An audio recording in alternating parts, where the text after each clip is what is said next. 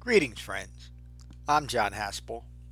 This is a Dhamma talk from Cross River Meditation Center in Frenchtown, New Jersey. If you find benefit from this talk, please support the restoration, the preservation, and the presentation of the Buddha's Dhamma with your donation at becoming-buddha.com. Thank you. Peace. So this follows last week's class on Sumangala, Freedom Through Jhana. This is Sumangala's mother, Freedom Through Jhana 2 also. Very short, and it points to the importance of jhana, but we understand, again, this is one of those poems that someone will come across. In fact, someone has told me, I'm saying this already, somebody pointed to this one poem saying to me, see, the Buddha just taught meditation. Out of everything that's on my website, they picked out this one. And again, that's what people do. Sumangala's mother practiced the Dhamma within the original Sangha. She understood Four Noble Truths, the Eightfold Path, etc. And she used jhana meditation as the foundation for developing that understanding.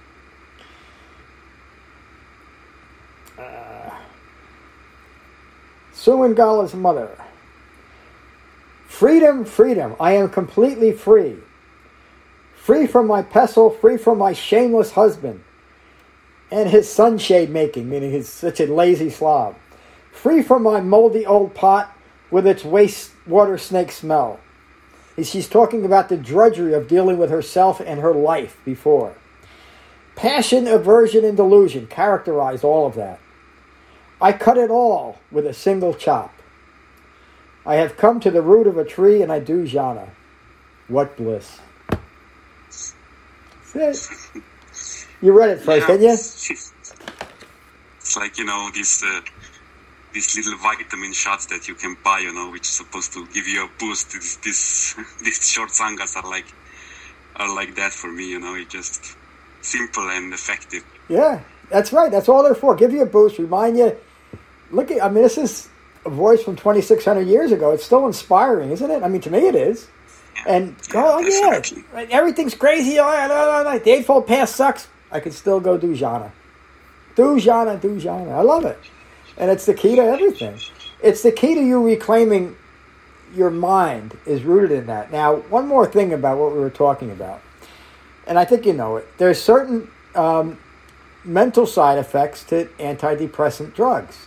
And one of the side effects is they tend to make it more difficult to concentrate. But that doesn't mean you can't practice a concentration practice.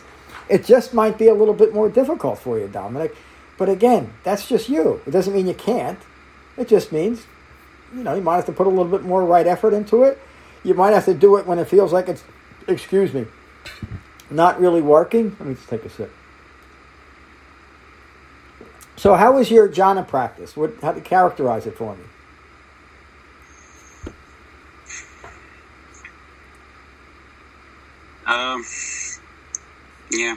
Let's say it like that, I don't remember if we did this course or did I just read it online, I don't remember, but when Buddha was talking about if you say this is not who I used to be or this is not who I want to be, that is wrong. So you are who you are at the moment. Don't delve into the past and don't go into the future. I read this and I think to myself, sorry for the rough language, but fuck yeah. That's it. I understand it. Yeah. I'm all for it. I want you to know you're the only person that's lucky enough to hear me curse so much. Fuck it. Yeah, maybe because I do too. I didn't used to curse, my wife is guilty for that. Oh, blame her for me too. She's a bad, tell her from across the pond she's influencing people. Yeah. Yeah, she cursed like an old sailor, she's old. But, it's, at times I really do think, I get it. I really do get it, Yeah. But every time something happens and I have to put this idea into action,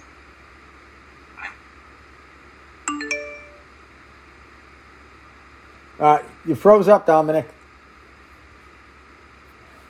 Dominic, you still there? Aw. Dominic! Oh, man. You're frozen, Dominic.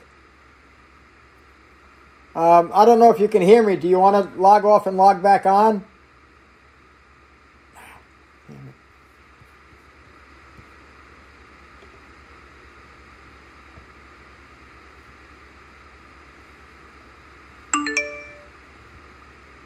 Recording in progress.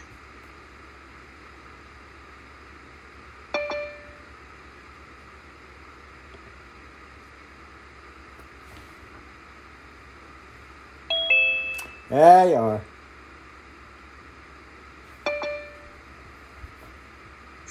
Welcome back. Matteo has joined us. It's kind of late. I'd rather continue our conversation. But No, let him. Matteo sent me an email. Did you give him my email address? I did. Is that okay, I hope? Now that I did? Yeah. Okay. Is it okay if I let him in? Yeah, of course. Okay. All right. Well, we can continue the conversation. I'm glad he's here.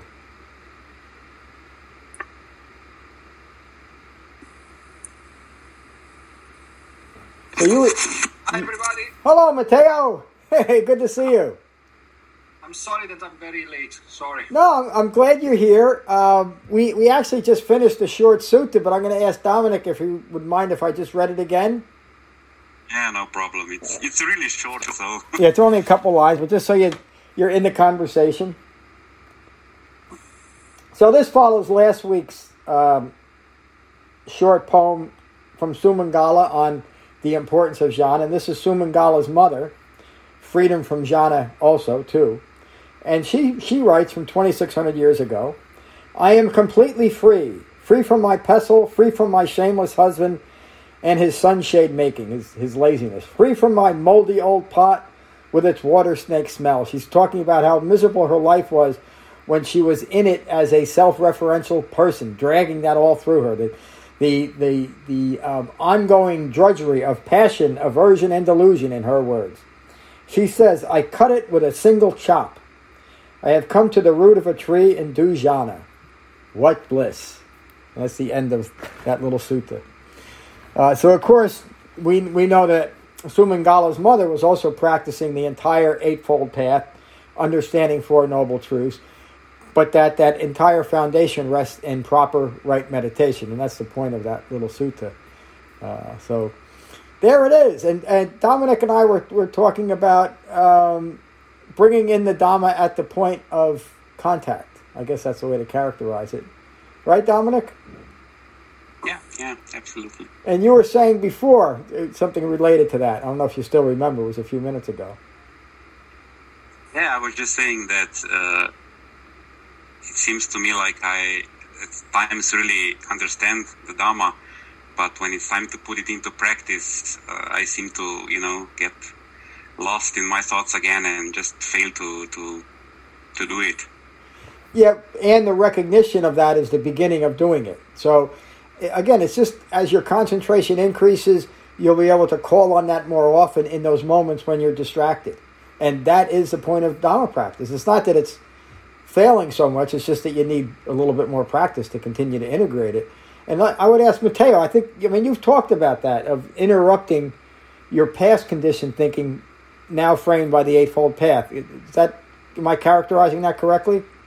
Yes. Yeah. And regarding this poem, I read this poem because I know there was tonight class, and then I found last week a book, the whole collection of the poem from the nun, and then and I'm start reading a lot of poems. Like I start with the bhikkhuni, so the nun. The nuns. Very nice. I remember one sentence. Of course, it's a translation in English, where I don't know if it's exactly what they mean in Pali, but there is one sentence was repeated in a lot of poems that I really love. They say at the end of the poem, there was the nun say, "I split the mass of mental darkness." That's so beautiful how you say it. Yeah.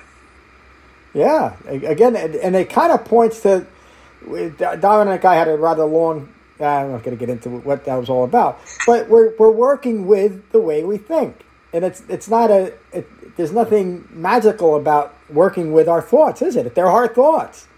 We don't have to get analytical. We don't need scientific studies of our thoughts. They're my thoughts. I know them. I just have to get real about them, right? I have to understand it. Why do I think this way? And what do they make me do? What motivates me? Where are they rooted in greed, aversion, and deluded thinking? And where are my thoughts rooted in wisdom? And when I can recognize that, I can build on the wisdom and abandon what is causing all the distress in my life. And it's a path for a reason. It's an ongoing practice of, we're in this wise restraint structured study on our Tuesday and Saturday classes. But that whole point is, in this moment, I have enough concentration so that I can actually practice restraint married by wisdom. I know what to hold on to in this moment or what to build on, and I know what to abandon. How do I know it? Because it's distressing or distracting. Either way, I let it go. And again, not to be too simplistic, but it's important to remember it is just that simple. And so when it doesn't seem that way, when I'm caught up in the world looking for grand answers to simple issues, I can take a breath and say, wait a minute. Even that thought that it needs to have a more complicated issue is not me, it's not mine, it's not what I am. I disassociate myself from those kind of thinkings and recognize. One of the things that allowed me to look for what the Buddha actually taught, my inner motivation was, I just felt that if an awakened human being actually taught something useful, it had to be, well, maybe not simple, but it had to be direct. And it had to be easily understood.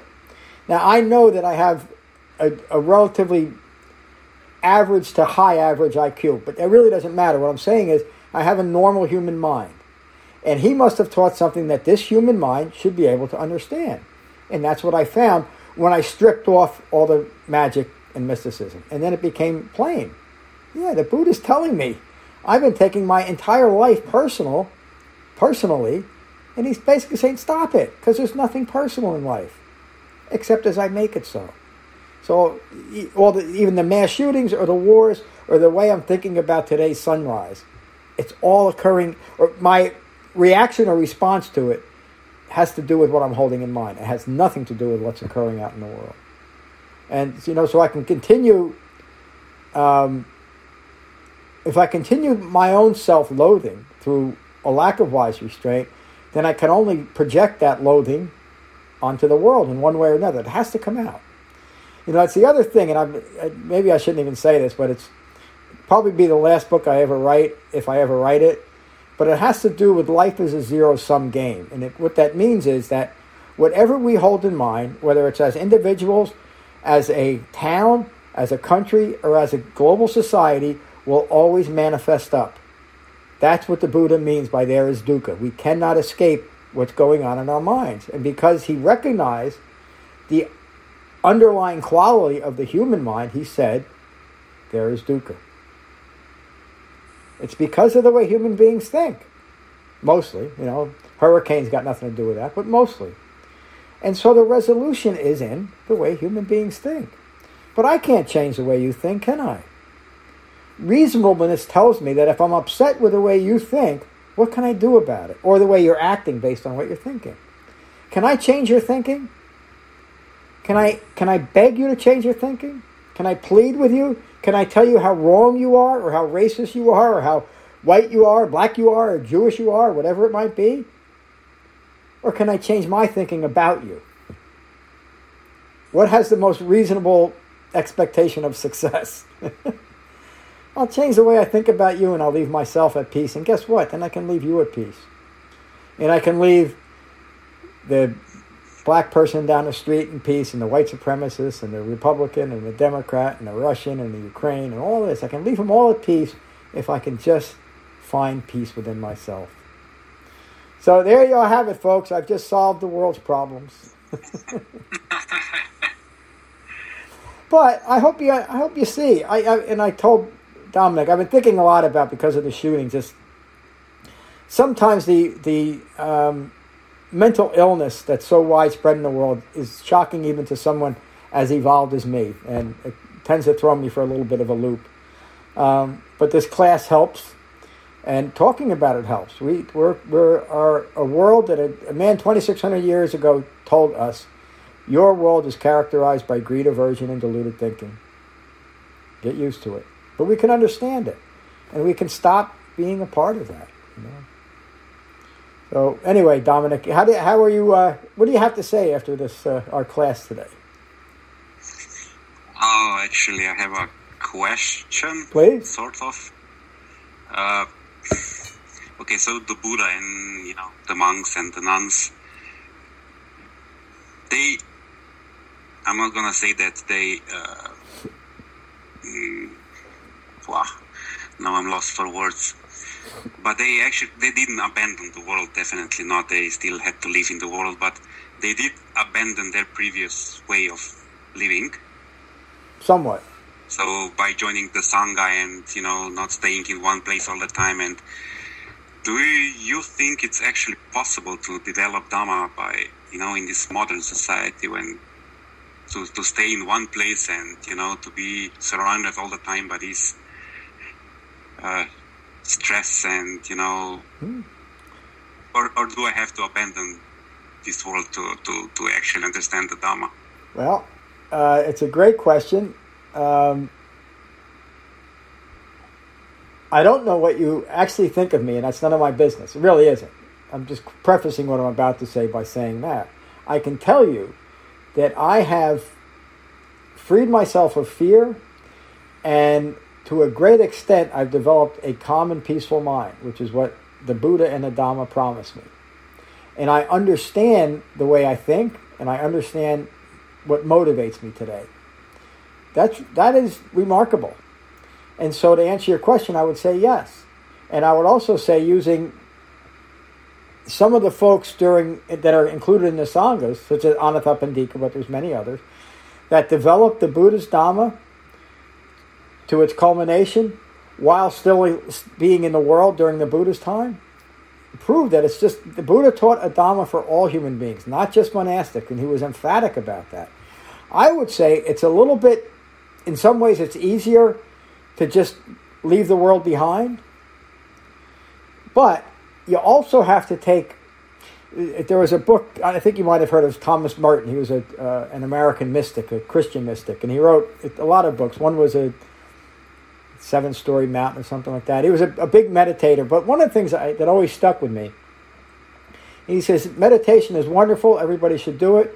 He said, but at some point in your life, you have to come down from the mountaintop and enter the marketplace. Meaning that, what good is your meditation if you're just doing it there? You got to be able to bring it into the world. And remember that the original Sangha, they didn't spend even a day, most of the time, isolated from the world. Every day they got up, they put on their dirty robes and their dirty bowl, and they walked into town, and they interacted with the townsfolk. They gave them a little bit of Dhamma for a little bit of food. So again, they weren't isolated at all in any way. They were deeply involved in the world, but they weren't entangled in the world. And so they left the world behind, and they do just what we do. We come in, we sit on our cushion, we deepen our jhana, we reclaim our mind, and we get on the rest of our day. The next day we wake up, we reclaim our mind again in preparation for the day. We come back, we reclaim our mind again, we do jhana. Just as Sumangala's mother said, do jhana, do jhana. What bliss! And we have it. We have the same tools, the same path that an awakened human being taught for others to do, and we're doing it. And we're reaping the benefits of it, I would say, even if they're not as permanent or as quick as we would like. So I would ask you, Dominic, again, is that an accurate statement that I just made? I have a sub-question, if I may. Please. So, yeah, as you said, John, I don't know much about your life, but would you say that your deeper understanding of the Dhamma came when you were not so much involved in the normal world? So you're probably not working now, are you? Not now. Well, I'm still working. I'm probably working. I'm probably as active doing something productive as I ever was. No. But yes. So you're not working in constructions, let's say.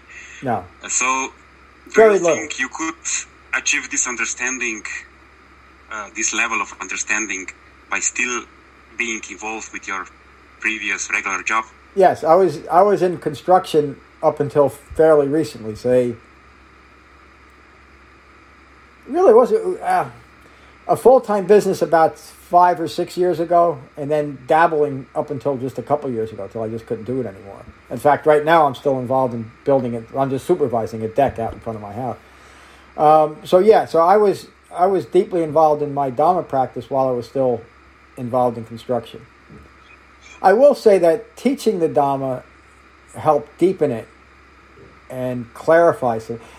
Seeing how you and Matteo and others are applying the Dhamma enriched my own practice by just seeing different applications and how people are doing it, are applying the same Dhamma in their own way, and that's been enriching and enlightening, I would say. So yeah, you certainly don't have to leave the world behind, which was the underlying implication of that question, in order to develop the Dhamma. But there's also kind of an implication there. Maybe I'm seeing something there. Maybe I should do that. But we're given that seclusion, Dominic. Twice a day we can afford ourselves that respite from the world. And that's our jhana practice. Go find the root of a tree or an empty hut and do jhana, were the Buddha's words, meaning establish seclusion. Establish the seclusion of a secluded monastery, even if it's just for those 20 minutes. But that's enough. That's enough to develop the Dhamma.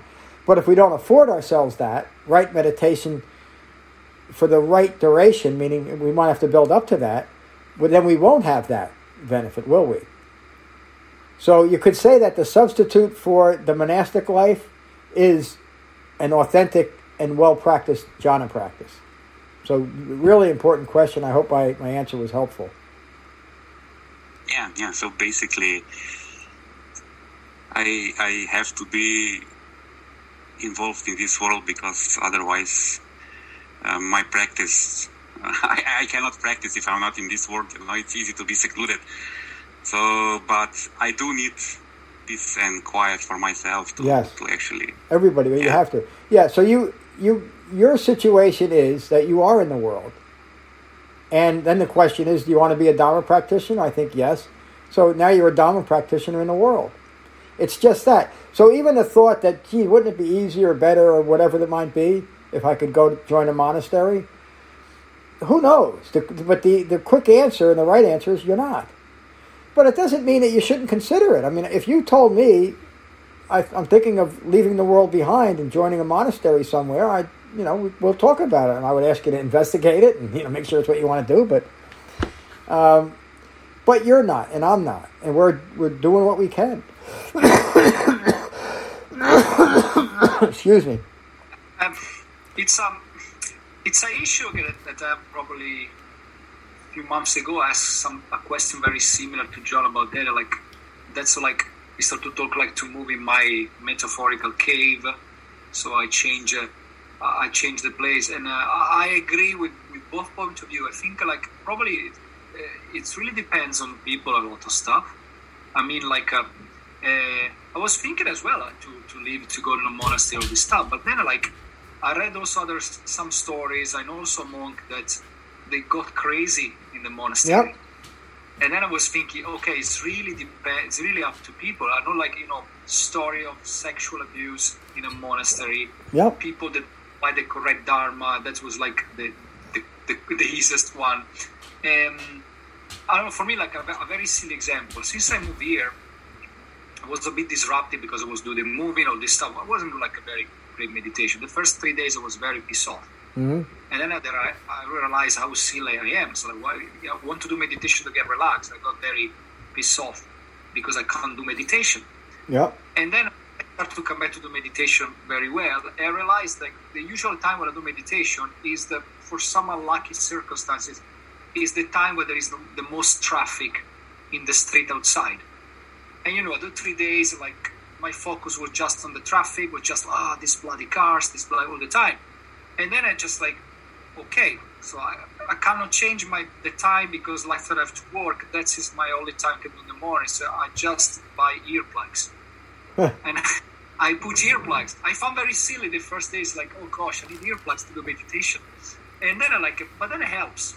I said, okay, I can't in, I got more focus. But maybe some other guy can be even more focused than me. That even in the middle of a traffic jam is able to be very focused and meditate. So maybe I'm not able, maybe I'm not yet at that stage.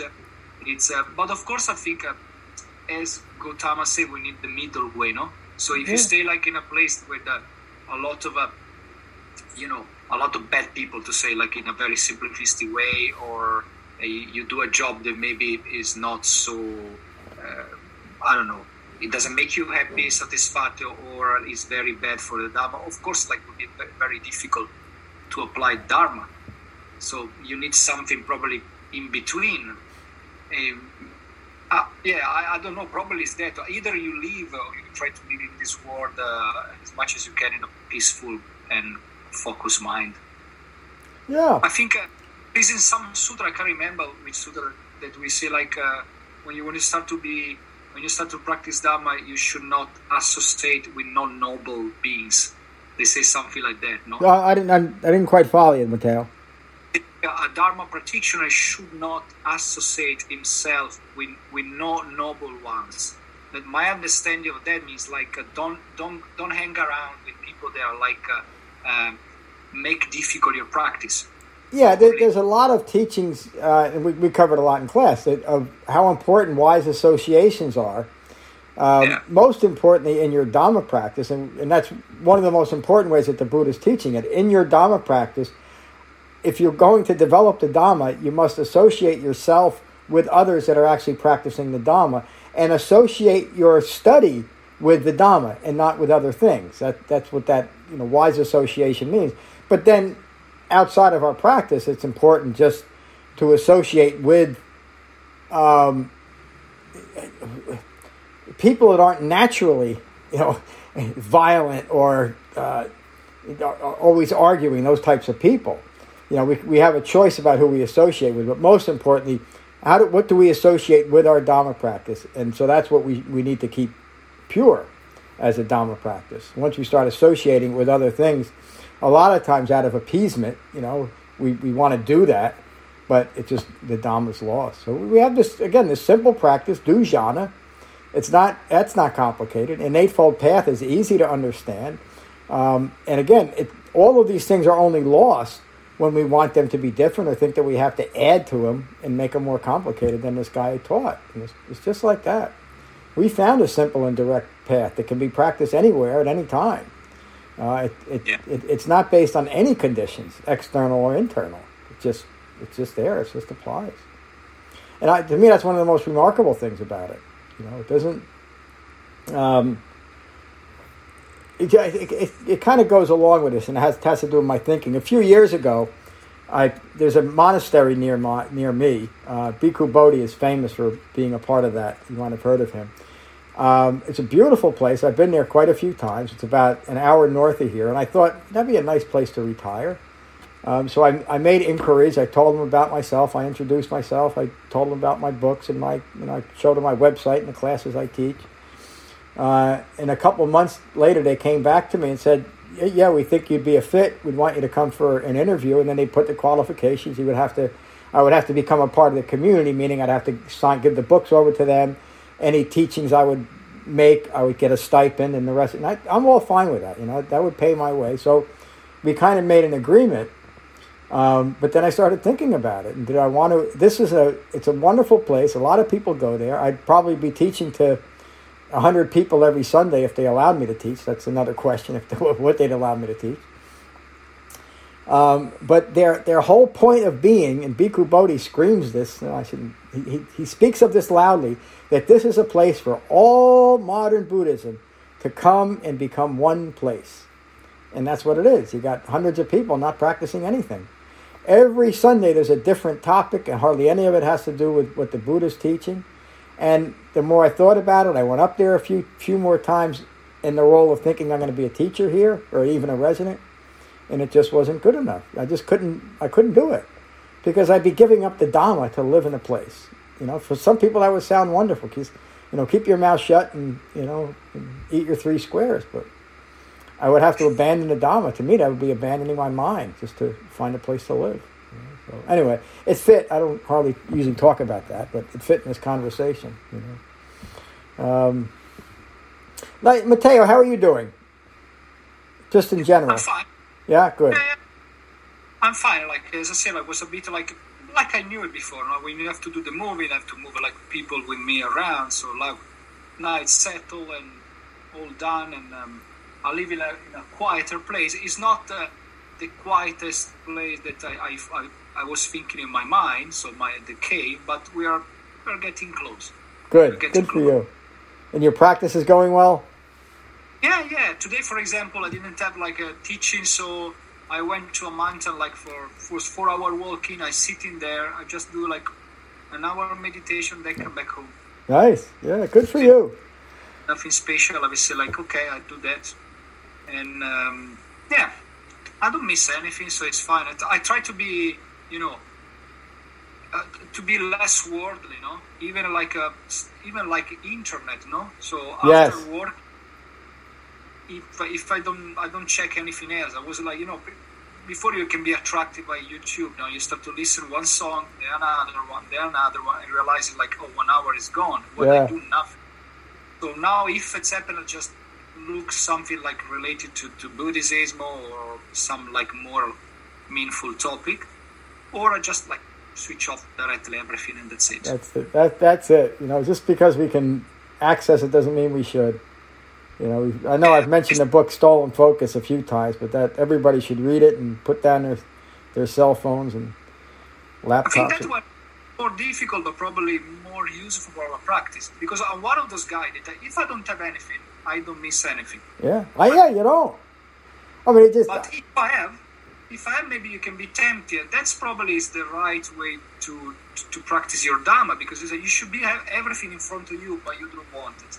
Yeah, well, I mean, I could never say, the internet is just awful, it's just bad, because I would have never met you folks. And, you know, we've all learned a lot of things. But, that, again, to me, a nice glass of wine is a great thing, but I don't drink it because I can't drink it. I just, you know, to me, 1 glass of wine doesn't work, so I don't. Hours and hours of internet or Facebooking or whatever else people do doesn't work, so I don't do it. And, you know, I'm pretty good at turning things off. It annoys some people. I take days, it just hits me where I don't want any electronics, and I just turn everything off, and I never miss it. I never once miss the computer or my phone or a tablet or anything. It's great to be without it, and it's great when they're here, but, you know. It takes a well-concentrated mind to not be grasping after all the things that the world has. And Dominic, you mentioned it earlier, it is more difficult today because there's just more choices. A human mind rooted in greed is always wanting more, you know.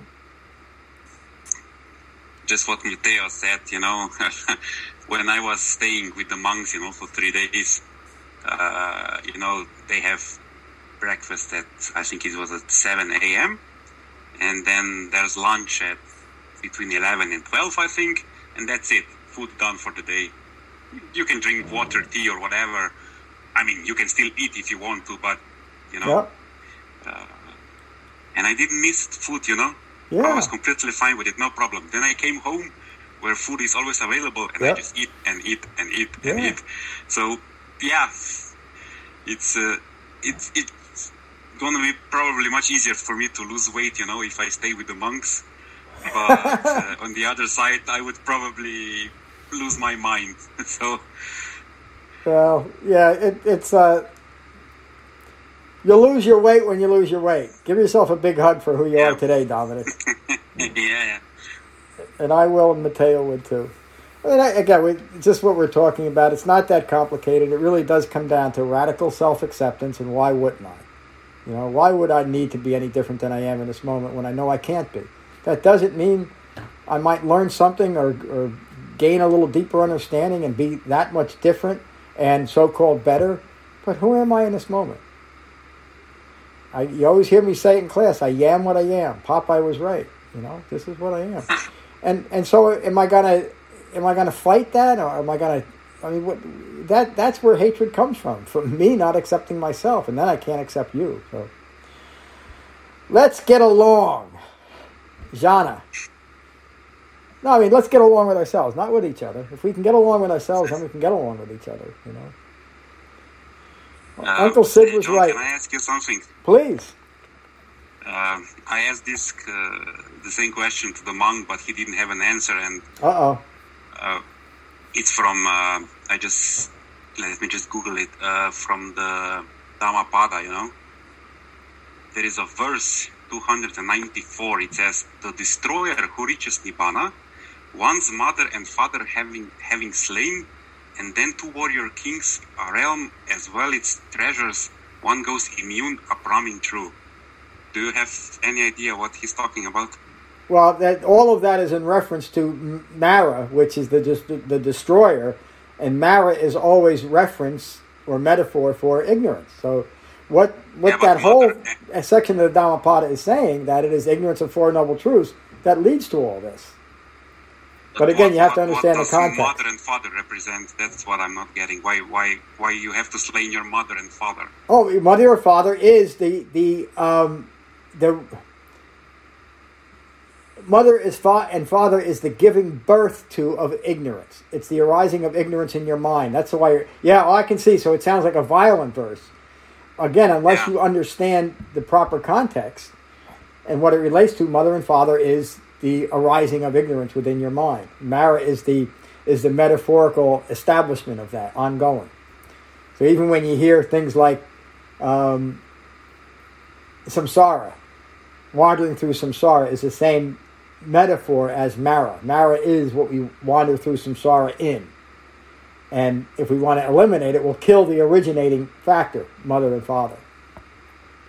You could say, who brought you into this? You know, who brought you here? Mother and father. But that doesn't mean we go kill our mother and father. It means that we kill the originator of it. Yeah. No, that makes sense. Look at my. I can't remember where that line is exactly in my translation, but you might want to look it up and look at that. I think that's. I can't think of the exact chapter, but you can look it up. Yes, it's verse 294. So I guess that's it. Yeah, it's. I can't remember exactly where you'd find it, but you can find it. Yeah. Excuse me. That's my medication. I was so surprised to find out that lisinopril started getting this cough. Like, what is it? And it's a side effect of just high blood pressure medicine. It doesn't make any sense, but there it is. All right, any other questions or comments? Well, thank you for joining. We'll finish with metta as we always do. So again, take a moment to become mindful of your in-breath and your out-breath, and let that mindfulness of your breath unite your mind and your body. And these are the Buddha's words on metta from the Karaniya Metta Sutta. This is what should be done by one who is skilled in goodness and who knows the path of peace. Let them be able and upright, straightforward and gentle in speech, humble and not conceited, contented and easily satisfied, unburdened with duties and frugal in their ways, peaceful and calm and wise and skillful, not proud or demanding in nature. Let them not do the slightest thing that the wise would later reprove.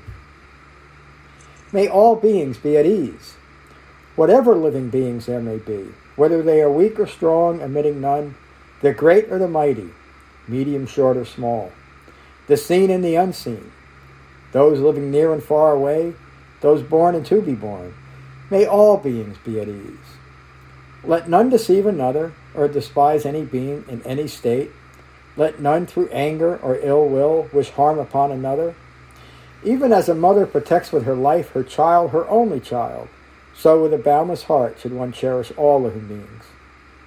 Radiating kindness over the entire world, spreading upwards to the skies and downwards to the depths, outwards and unbounded, freed from hatred and ill will. Whether standing or walking, seated or lying down, free from drowsiness, one should sustain this recollection. This is said to be the sublime abiding. By not holding to fixed views, the pure-hearted one, having clarity of vision, being freed from all sense desires, is not born again into this world. Thank you both for really a wonderful class today. Peace. Thank you for listening. I rely on donations to support the continued restoration, preservation, and presentation of the Buddha's Dhamma. If you find benefit here, please consider a donation at becoming-buddha.com.